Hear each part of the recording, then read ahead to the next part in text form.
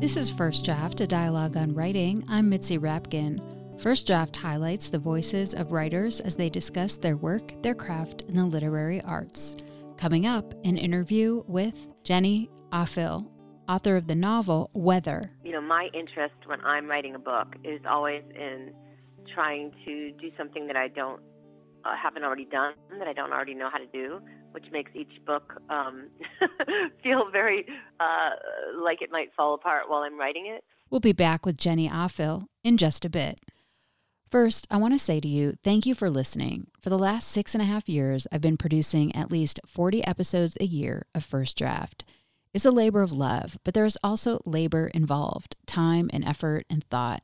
Whether this is your first listening experience or you are on your 260th episode, I am asking you with humbleness and appreciation if you would consider supporting First Draft as a donating member. You can learn more and donate at patreon.com/firstdraftwriters. That's patreon.com/firstdraftwriters. Your support helps keep conversations like the one you are about to hear going. As our society is changing to independent folks like me producing rich content and meaningful content like that in First Draft, I think we are evolving the model to widely expand the diversity of voices available for the public to tune into.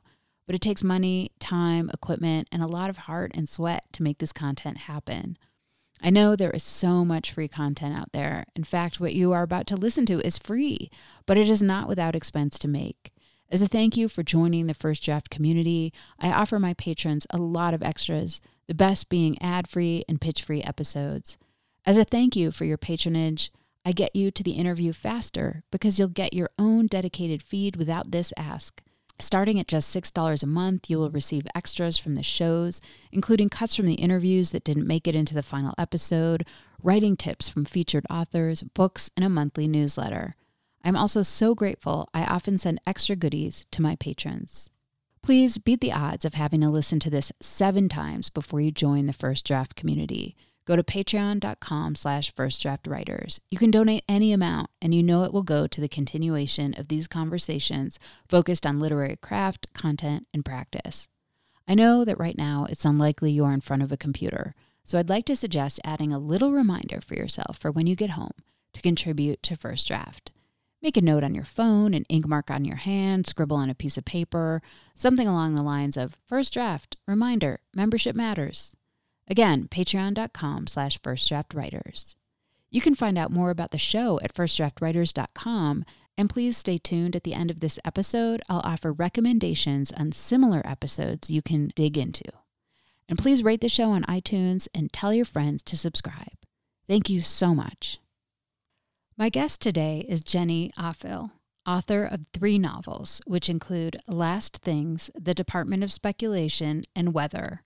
Offill also writes children's books and nonfiction. She lives in upstate New York and teaches at Syracuse University and the Low Residency Program at Queen's University. Jenny Offill's new novel, Weather, tells the story of Lizzie, a graduate school dropout who works at a university library. Lizzie sidelines as an assistant for her former mentor, who hosts a podcast called Hell and High Water, which has an apocalyptic tone. Lizzie answers the emails of left and right-wingers and their various questions about topics as diverse as climate change and biblical prophecies. Meanwhile, Lizzie is tending to her brother, who's a recovering addict, and her husband and child, while worrying about the impacts of climate change and an increasingly charged planet. Weather is told in a fragmentary style that illuminates the intensity of Lizzie's inner and outer worlds. I first asked Jenny Offill about her evolution from more narrative fiction to a more fragmentary writing style. She said that her first novel, Last Things, did contain stories nested within other stories, but that accentuating the fragmentary structure was a breakthrough for her when she wrote Department of Speculation. She says writing in concentrated pieces more accurately captures how her consciousness moves. I then asked her if a reach for style was something she thought about when she wrote Weather. I love to go to retrospectives of artists and see the different ways, the different directions they've gone in, and different sort of sense of evolution that you see in their work. And yet usually there's sort of a constant thematic concern tend to repeat even while they're being expressed differently. And so I feel like, my interest when I'm writing a book is always in trying to do something that I don't haven't already done, that I don't already know how to do, which makes each book feel very like it might fall apart while I'm writing it. But I know that with Weather, I wanted to, in some ways, keep the style of the format, and the other I wanted it to sort of move slightly differently. I had this idea that I wanted it to be sort of swirl and eddy, come in and out, much like Weather itself. And so trying to figure out how to do that was a really interesting technical challenge. And I think, actually the person I'm going to read from today, Joy Williams, one of the things that she says is that once you learn how to do create any kind of effect in fiction, that then you must abandon it, or you're just you're just being like a doppelganger of yourself, like sort of faintly imitating what you know how to do. Now, I'm not sure I'm as hardcore about that as she is, but I do know that when I feel like I've, quote unquote, figured out a way to do something, some of the joy goes out of writing, and I usually want to experiment again. You mentioned the swirling and eddying. Is that something that you could articulate how you achieved that? Well, in Department, for example, there's chapter breaks, and there's like 40, I don't know how many chapters there are, 47 or something. So there's a hard break, and there's a number at each one. This one's in sections. Originally, I wasn't even going to have sections, but I realized that actually I was sort of falling into the imitative fallacy. It's like when you try to write about a boring person, but you make it boring yourself. I was like, if I make it not have any structure, then it's going to feel chaotic in a way that the reader cannot follow what I'm trying to do. So yeah, for me, it was about having the different sort of elements of Lizzie's life kind of wash in and out over her. So. And also, it was about what I sort of conceived of while I was writing as a kind of ambient dread, that there was a backdrop, a sort of steady hum in the background.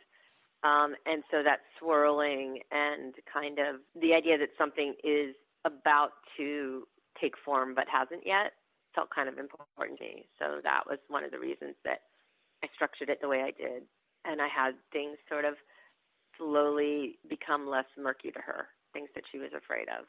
So let's talk about the things that were concerning you. So your character is Lizzie. She is the narrator and the main character, and she's a librarian who dropped out of higher graduate studies. She has a brother, Henry, who's an addict, a husband, Ben, a son, Eli. And she says about herself that she squandered her promise by giving up on grad school, and she has many concerns. And I'm just wondering if you could talk about some of these. Most of us know a person like Lizzie who in some ways is very porous, like sort of everything gets in. And there's a sense that the problems of those around her, that she sort of, for better or for worse, immediately extends empathy to people and therefore doesn't necessarily know how to figure out where other people's problems end and hers begin. So I think some of the things that she's thinking about in the book, one, she's thinking about, I think, the usual stuff of how to take good care of the people you love, and what does it mean when you sort of feel like you are not managing that on a given day. And then I think the situation with her brother, she's always kind of had what I think of as like a parentified relationship with him. She's always kind of been half parent, half sister. And the thing with Henry is that not only is he an addict, but he's partly drawn to the drugs that he takes, and as the story opens, he's actually sober. But because he suffers from really extreme anxiety problems, and, with a sort of an OCD slant to them, he has very intrusive thoughts, very dark thoughts that come in. And so one of the things that he does is he kind of loops around and around with the different obsessions and worries. So Lizzie grew up kind of trying to help him through that. And now she applies that to sort of everyone around her. And her other big concern, and this is partly through the work that she begins to do for her former mentor, Sylvia, is she becomes increasingly concerned about climate change and what does it really mean that it is happening, as Sylvia tells her, so much faster than expected, and that it's so much worse than the original forecast. So that begins a bit of a quest for her to figure out, is she being called upon? Is she being required? Does she need to require more of herself in terms of this kind of collective problem?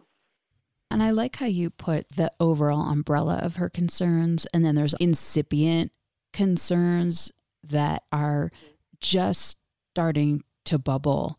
They kind of, I mean, when you think about our life today, global climate change affects everything. And then underneath it, we have something as large as politics, something as small as going to the dentist or being addicted to sleeping pills, or struggling with, you're so familiar in your marriage and you love that familiarity and you don't want to trade it in for the mystery of someone not caring about you. But at the same time, it's really hard sometimes to live in that daily life. And then there's also, some Buddhist influences, which carried over also from, I'm sure it was in your last book, but it's also something that you said you've thought about a lot.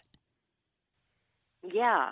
I mean, I think it's my own experience as a person, those sort of swings from micro to macro concerns, from sort of, oh God, I forgot the applesauce and the tinfoil, to this place is going to be underwater in such and such years.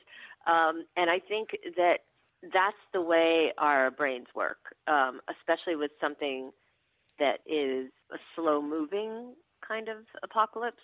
At many times, climate change kind of works in fits and starts. We have these moments where it's suddenly we see the ravages of it, whether it's horrible floods in Bangladesh or the fires in Australia.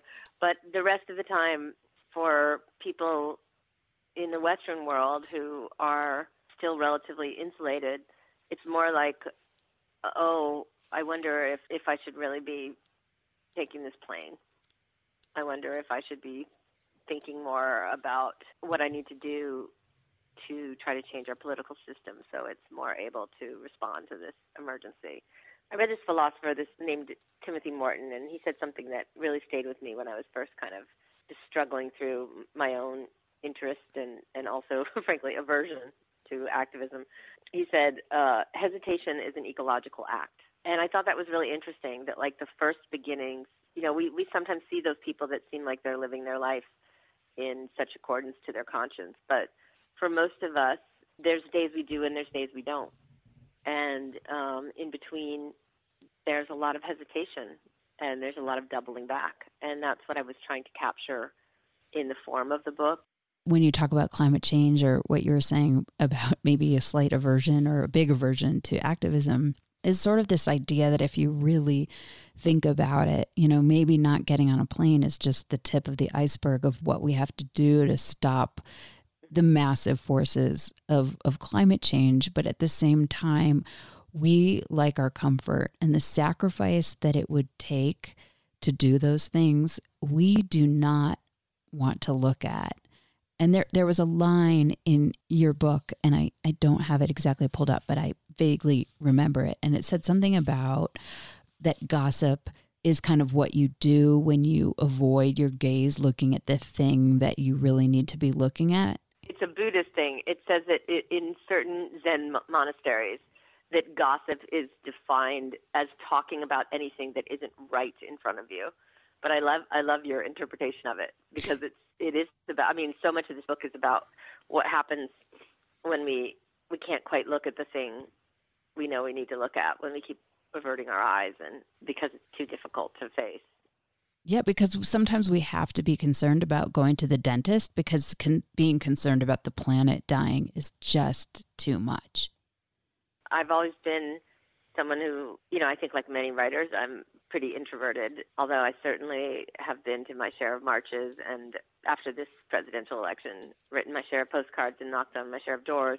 In general, I feel like that sense of, well, does it even matter in the long run is a very powerful, undermining thought. And what I guess writing this book for me was about, and is for Lizzie, is what if it isn't about individual actions? I mean, we can all try to get our own houses in order, and there's many things you can do, but we've really been sold, in my opinion, kind of a bill of goods about if you change your light bulb to this, or if you do that, this. There are a few decisions that make a significant dent, in sort of your lifestyle, and they're the ones everyone knows. You can choose not to eat meat, you could choose not to fly, and you can choose not to have children. All of those are pretty big sacrifices that people would struggle to make. So many have. But what I discovered when I was, researching this book, and what for me was indeed like the hopeful part of the book, is that I think for me the sacrifice, which turns out to be less of a sacrifice than I thought, is that I needed to join with others. I needed to stop thinking and reading about this on my own. And I needed to realize that I had to be involved in collective action. And so that has been a huge change for me. And it's the website that goes with the book, Obligatory Note of Hope, which talks about different organizations in different ways that you might find sort of a little place to stand and think about what you can do from there. I read this fascinating book, and to me it was really one of the best pieces of information I came across, which was by this political scientist at Harvard, Erica Chenoweth, and she decided that, we don't actually have any facts about what works, what kind of resistance works especially when there's a political regime that is really repressive. How is that overthrown? How is that changed? How are big social changes made? So she did all these studies, and one of the things that surprised her was she found that nonviolent civil disobedience was twice as likely to succeed than armed resistance. But the one that really stayed with me was, it turns out that the tipping point for real political change is when 3.5% of a population get involved in a movement. That's when they look over and over again. That's when with civil rights, that's when with LGBTQ strides we've made, that's been when dictators have been overthrown. And I was like, wow, that's actually a pleasingly small number, 3.5%.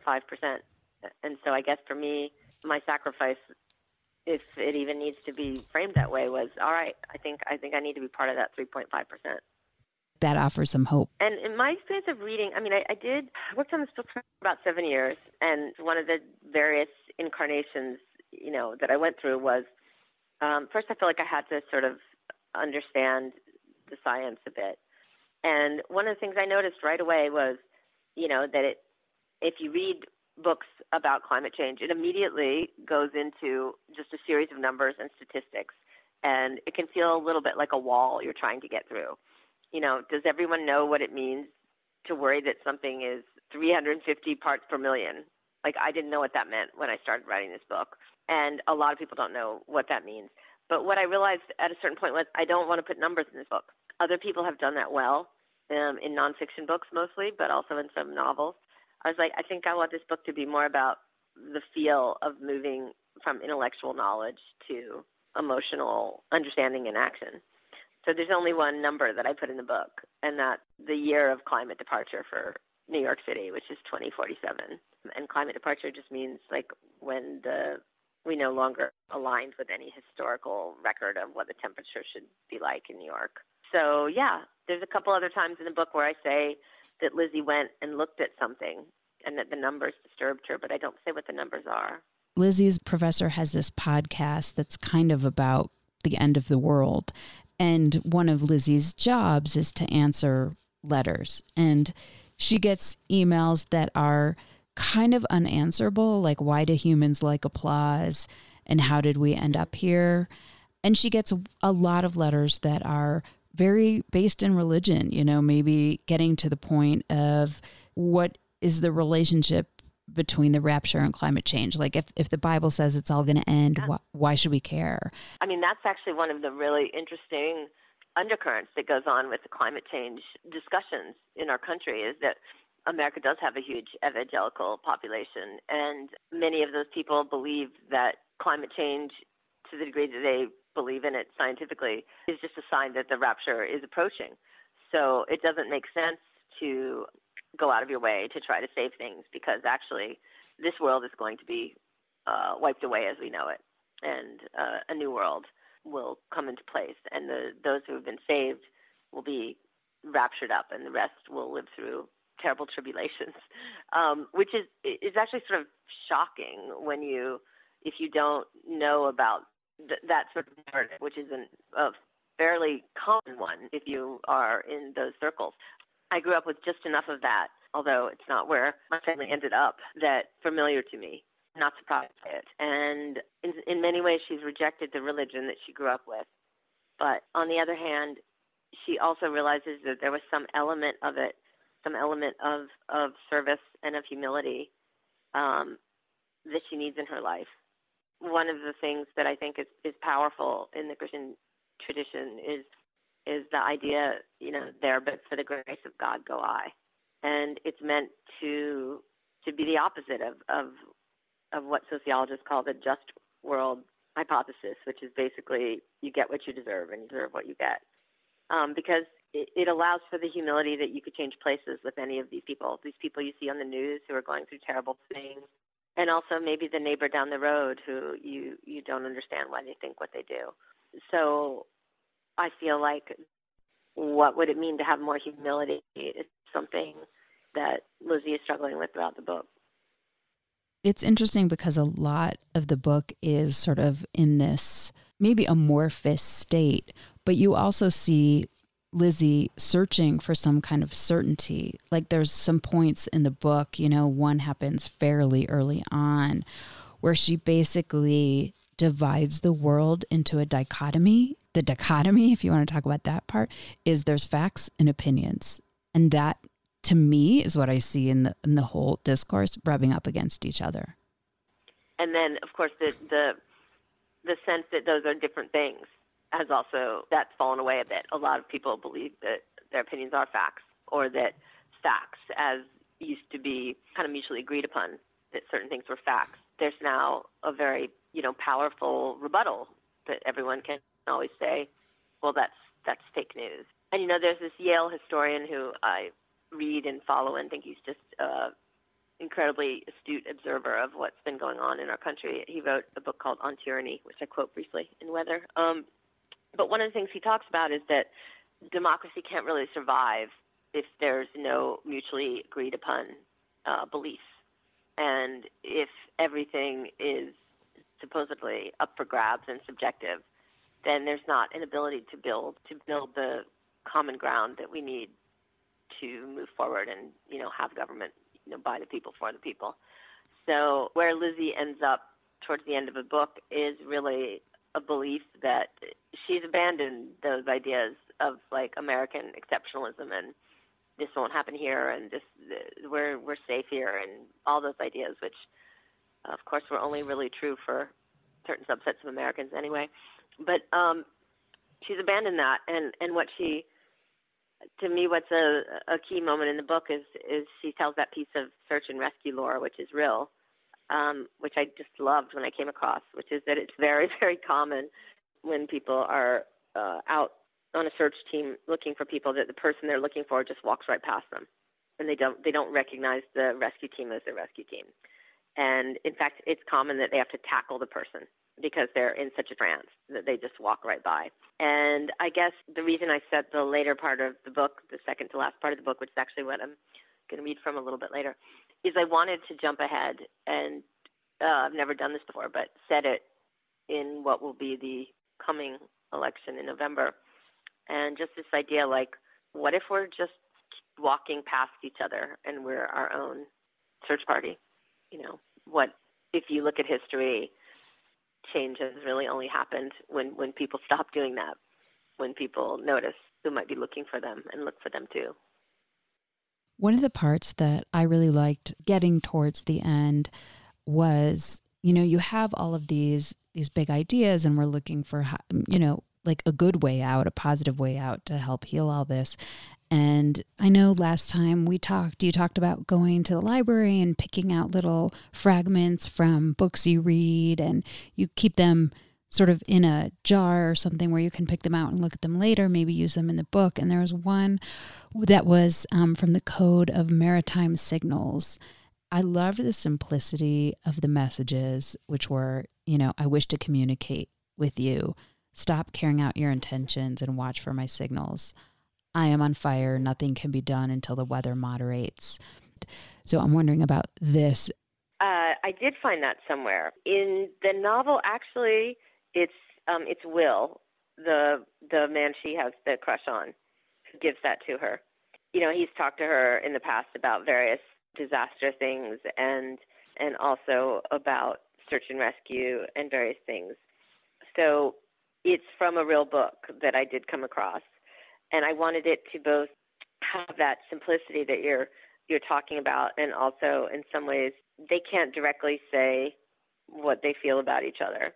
So when it says, I wish to communicate with you, stop carrying out your intentions and watch for my signals, I am on fire, nothing can be done until the weather moderates.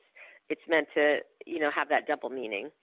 And so that was a real find for me, that book. I think I found it in just a pile of books someone left it on the street once, and it's just been on my shelf, and I pulled it down one day and was lucky enough to find that section. And did you kind of comb through literature and like little snippets you found to include again, or was this a little different?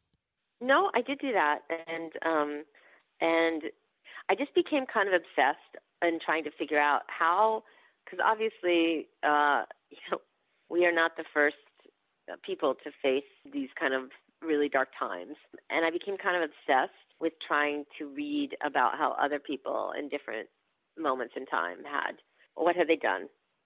In my own mind, I called it emotional prepping. Like there's all those things about, you can use a tuna can for the oil in it and make a candle. But I also was wondering, like, what did they do? How did they keep from losing heart? I put some of them in the book, but almost all of them are on the website now.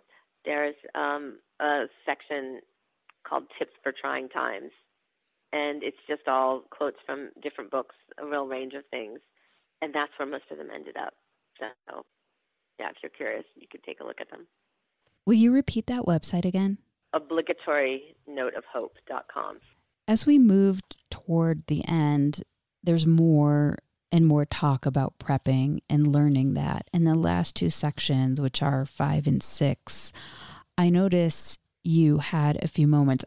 If it was earlier in the book, you'll have to tell me because I don't think I noticed, but you talk out to the reader. You have a you there. You write, and then it is another day and another, but I will not go on about this because no doubt you too have experienced time. And then there's another one even closer to the end where, again, the narrator sort of talks to people. They're walking through the woods and they say something like, how will I know you?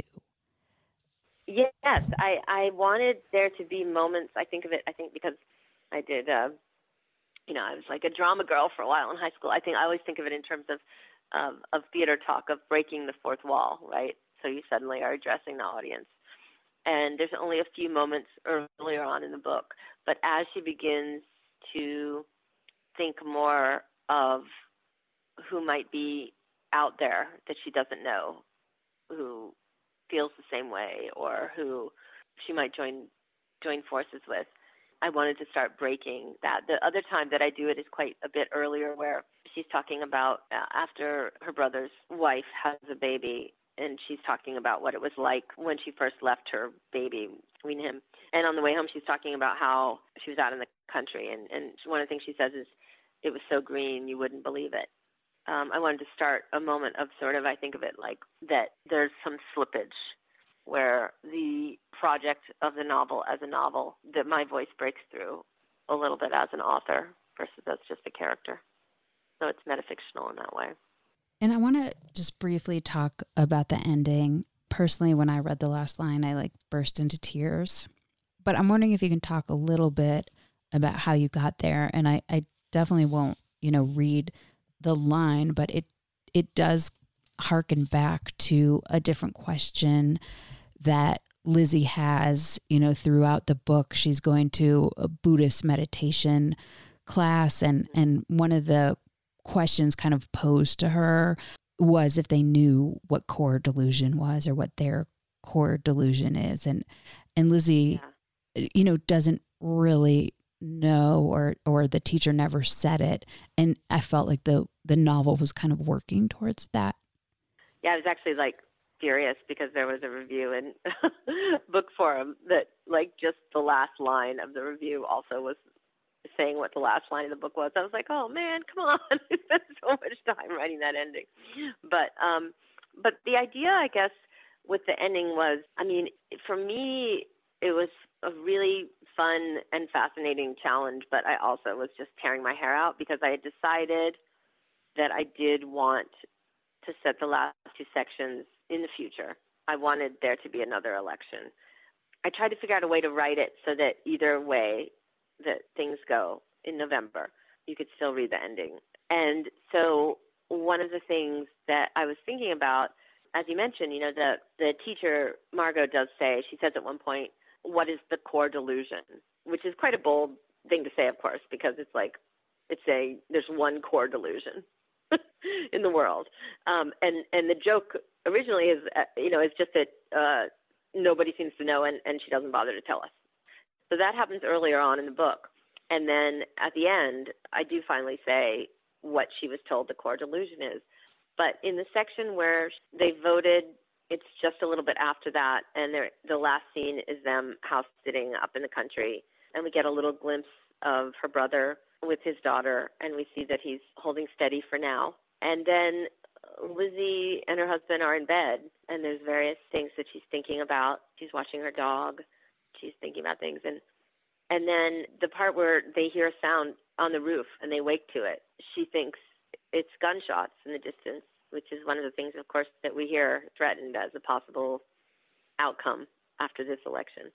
And her husband says, no, it's just walnuts on the roof. Because those two things actually sound identical. If you live in the country, they sound really, really identical. And I wanted the ending to be something where it's been fascinating to me because some of my more, I'd say, optimistic friends are like, oh, I'm so glad that she has him at the end to kind of talk her out of her paranoia. And then some of my other friends are like, I thought it was so interesting how he still didn't believe it was gunshots. So I did want to kind of play around with that idea that it could be either, although I have a sense of what it is. I really enjoyed just trying to go at, I was having a conversation with a friend of mine who's a filmmaker, and she said, I just wish more people, she does experimental films, I just wish more people would go big at the end. Just go big. Risk something. And I thought, no, this last line is a risk, but I think I'm going to do it. Well, thank you for going big. Well, I don't know if it succeeded, but I just thought that saying something that is philosophical at the end of a book feels pretty risky in a way, because if it falls flat, it falls flat. And then it's like, oh, you wasted the last line of your book. So, but ultimately, of course, just when you're writing, you have to just go towards what you're imagining. It's not exactly that I don't think of the reader when I'm writing. I do, but I don't really think of the reader in terms of will they like this? Will they understand this? Will they, my experience is that readers are vastly underrated for their intelligence and ability to follow things. I think that people always think you have to spell so much out in a novel or you'll lose your readers, and that's not really what I have found. I think it can be more collaborative. They can look at the white space and see the implications and fill it in themselves. Can you read a passage from an author that speaks to or influenced you as a writer? Yeah. It's from Taking Care by Joy Williams, and it's a scene in which an older minister is taking care of his granddaughter because his daughter has run away and his wife is in the hospital. Jones has the baby on his lap and is feeding her. The evening meal is lengthy and complex. First, he must give her vitamins, then, because she has a cold, a dropper of liquid aspirin. This is followed by a bottle of milk, 8 ounces, and a portion of strained vegetables. He gives her a rest now, so the food can settle. On his hip, she rides through the rooms of the huge house as Jones turns lights off and on. He comes back to the table and gives her a little more milk, a half jar of strained chicken, and a few spoonfuls of dessert. The baby enjoys all equally. She is good. She eats rapidly and neatly. Sometimes she grasps the spoon, turns it around, and thrusts the wrong end into her mouth. Of course, there's nothing that cannot be done incorrectly. Jones adores the baby. He sniffs her warm head. Her birth is a deep error, an abstraction, born in wedlock but out of love. He puts her in the playpen and tends to the dog. He fills one dish with water and another with kibbled biscuit. The dog eats with great civility. He eats a little kibble and then takes some water, then kibble, then water. Jones now thinks about his own dinner. He opens the refrigerator. The ladies of the church have brought brownies, venison, cheese, and applesauce. There are turkey pies, pork chops, steak, haddock, and sausage patties. A brilliant light exposes all this food. There's so much of it, it must be used. A crust has formed around the punctures in a can of Pet. There's a clear bag of chicken liver stapled shut. Jones stares unhappily at the beads of moisture on cartons and bottles, at the pearls of fat on the cold cooked stew. He sits down. The room is full of lamps and cords. He thinks of his wife, her breathing body deranged in tubes, and begins to shake. All objects here are perplexed by such grief. Can you talk about why you chose that? What I love about this passage is her ability to move in one paragraph within a very sort of everyday moment, feeding a baby. She describes with such precision sort of his joy in doing that and what it's like to watch the baby eat. And there's little jokes in there too, like, of course, there's nothing that cannot be done incorrectly when she puts the spoon in backwards. But then when he moves to his own dinner, suddenly the tone and the texture of the passage changes. At first it just seems to be describing food, and then the food starts to seem sort of repulsive. There's a crust, there's beads of moisture and pearls of fat. And I think my favorite part is suddenly he goes from this domestic scene that is completely comprehensible and even warm to the room is full of lamps and cords. And the cords of the lamp remind him of the tubes attached to his wife in the hospital. So there's this beautiful associative moment. And then I just think that the last line is so powerful. All objects here are perplexed by such grief. Because what it does is it zooms out. It zooms out from the human into a sort of vast world where love and grief and all the moments we experience in between are perplexing to the non-humans around us. Can you read something you wrote? Maybe it was tricky or hard or changed a lot from the first draft. Yes, I'm going to read the second to last section because it doesn't particularly give anything away, but I also ended up talking about it in this interview. So this is the moment that jumps ahead in time and is about the election. And Sylvie is the mentor who has sort of given up on all of this and moved to the desert at this point. Sylvia calls me. All that sky makes her more patient now when I talk about the mystics. There's that idea in the different traditions of the veil. What if we were to tear through it? Welcome, say the ferns. We've been expecting you. Of course, the world continues to end, Sylvia says, then gets off the phone to water her garden. If you think you are lost, beware bending the map. Don't say, maybe it was a pond, not a lake. Maybe the stream flowed east, not west. Leave a trail as you go. Try to mark trees. Paper ballots, everyone said. But I put the final card in a machine. There's a bunch of us now milling around outside the building. Put your hackles up, I think. Hello? Hello? What is your emergency? They say people who are lost will walk trance-like past their own search parties. Maybe I saw you. Maybe I passed you on my street. How will I know you? Trust me, you'll say. Do you want to say a little more about that?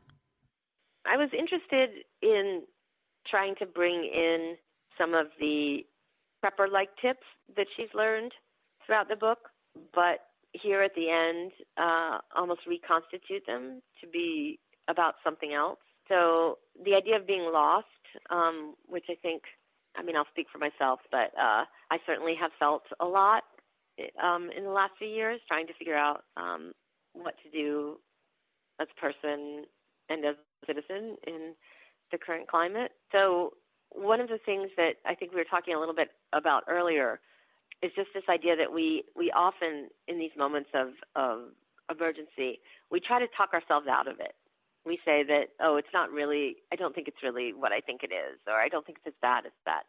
And social scientists call this, or psychologists call this, the normalcy bias, that basically our brain is used to following certain templates, and when we don't match with one, it keeps going back and saying, well, this hasn't happened before like this, so it must not really be happening now. So the part about bending the map is an expression that search and rescue people use, and it means that someone's lost, and they keep saying, instead of admitting that they're lost and waiting for help, they keep telling themselves, okay, wait, I think I just have it wrong. I think it is a pond. This is a pond. That's why I'm looking at a pond, etc. So it's saying leave a trail and try to mark trees, which, of course, ballots are paper and trees. And so I wanted to use that as a bridge to the next section. A couple other things that are going on in this passage. Earlier, Sylvia has explained to her that disaster psychologists say that what people do during a disaster is the first thing they do is called milling. Everyone wanders around trying to figure out if it really is a disaster.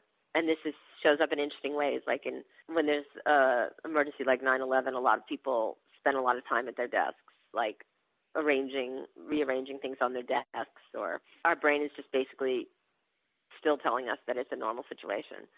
So that's why I say there's a bunch of us milling around outside the building. And the put your hackles up, I think, is a reference to how Will, the kind of survivalist guy that she has a crush on, he tells her that when he was a war reporter, that there was a feeling before war that was physical, not mental. And it was like when a dog puts their hackles up. So the next part is just, I just think it's interesting that we have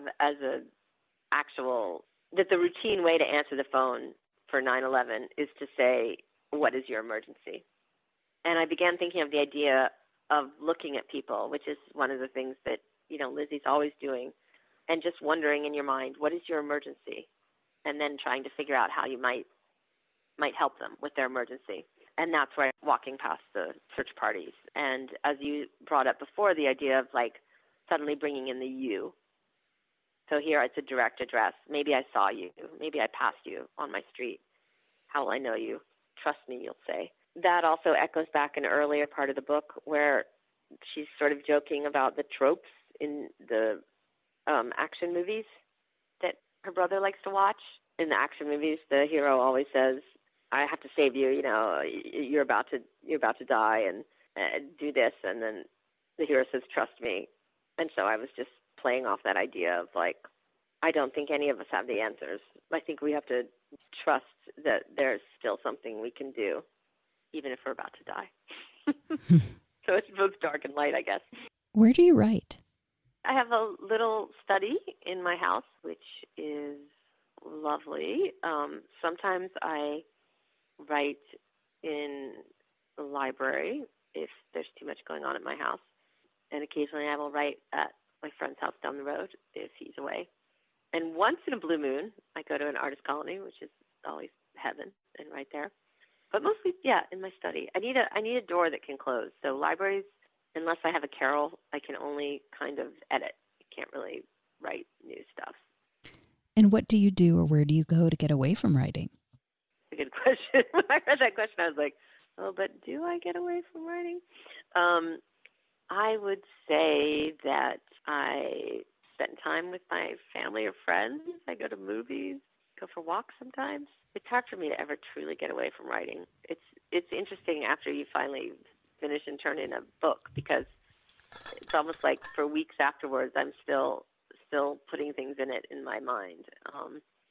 But yeah, I feel like, wow, now's the period where I can actually think about other stuff. But I wish I was one of those cool writers who like gardens or cooks, or I don't have any hobbies, not at all. I don't have a single other talent in the world. So mostly it's just being social and spending time with my family or friends. Who do you show your work to first to get feedback? I have one friend who's a writer that is usually the first person I show it to.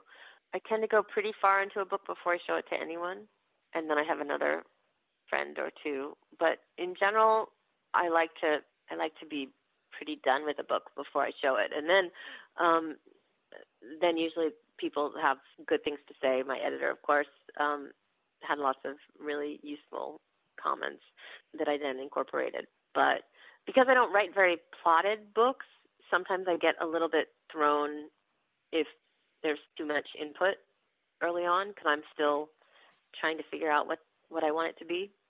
So if I show it too early and someone says, "Oh, I really like this," or I think this character should be expanded, or I find it sometimes has a sort of I don't know what the word is exactly. It's like a deadening effect. Like I sort of lose my own sense of what I want to do. But once I've completed, once I have a beginning, middle, and end, then I really, really rely on a bunch of smart writer friends and my editor and agent to help me with the structural things, because one of the things about writing in a kind of associative way is I can err on the side of like not putting enough on the page. So I need to know if there's moments where it actually just doesn't make any sense. How have you dealt with rejection? I don't think I deal with rejection all that well. You get better at it as you get older. But yeah, I always feel kind of, like stabbed in the heart by some kind of sense that this or that project is going to fall apart.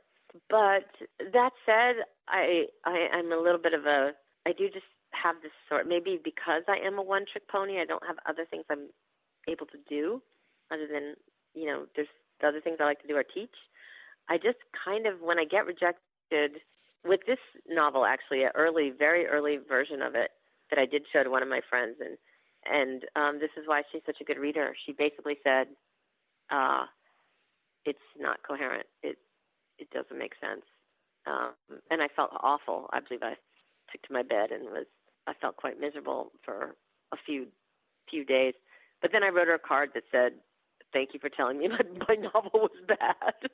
and I went back and tried to find where I had turned the wrong direction. So yeah, the part of me that just is always still kind of interested in getting back into the novel. The rejection feels awful, but at a certain point, the only thing that makes me feel better is to go back in and work. And what is your favorite word? Well, I don't know if it's my favorite word, but I did come across this word the other day, and I was like, I would like to find a way to use this word in my life. It's gormless. I think it's more common in England. It basically means like clueless or oblivious. I thought it's a really good word. Thank you so much. I really appreciate talking to you. Thank you. Thank you for taking the time for this. You've been listening to First Draft, a dialogue on writing. My guest was Jenny Offill.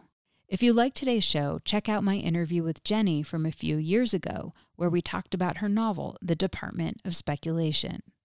You can find that interview and the entire First Draft archive of more than 260 interviews at firstdraftwriters.com. You can stay tuned to First Draft on social media, on Facebook, Twitter, and Instagram. Just look for First Draft ADOW. You can email me at firstdraftwriters@gmail.com anytime. Remember, there are plenty of extras for becoming a member and donating to First Draft, including access to pitch-free, ad-free content, as well as cuts from the interviews that didn't make it into the final show, writing tips from my guests, books, and more. Some clips from this month's interview that patrons will receive as extras include last week's guest, Tishani Doshi, talking about the realities of the southern Indian beach town she lives in that she highlighted in her novel, Small Days and Nights, an extra 13 minutes of Jenny Offill talking about her novel Weather, and a writing tip from Kevin Wilson, author of Nothing to See Here. Coming up in the next few months on First Draft, interviews with Chuck Palahniuk, Anne Enright, Deb Olin Unferth, and Anna Solomon. I want to send out a huge thank you to my patrons for making this interview happen. Your support makes First Draft, a dialogue on writing, a reality every week.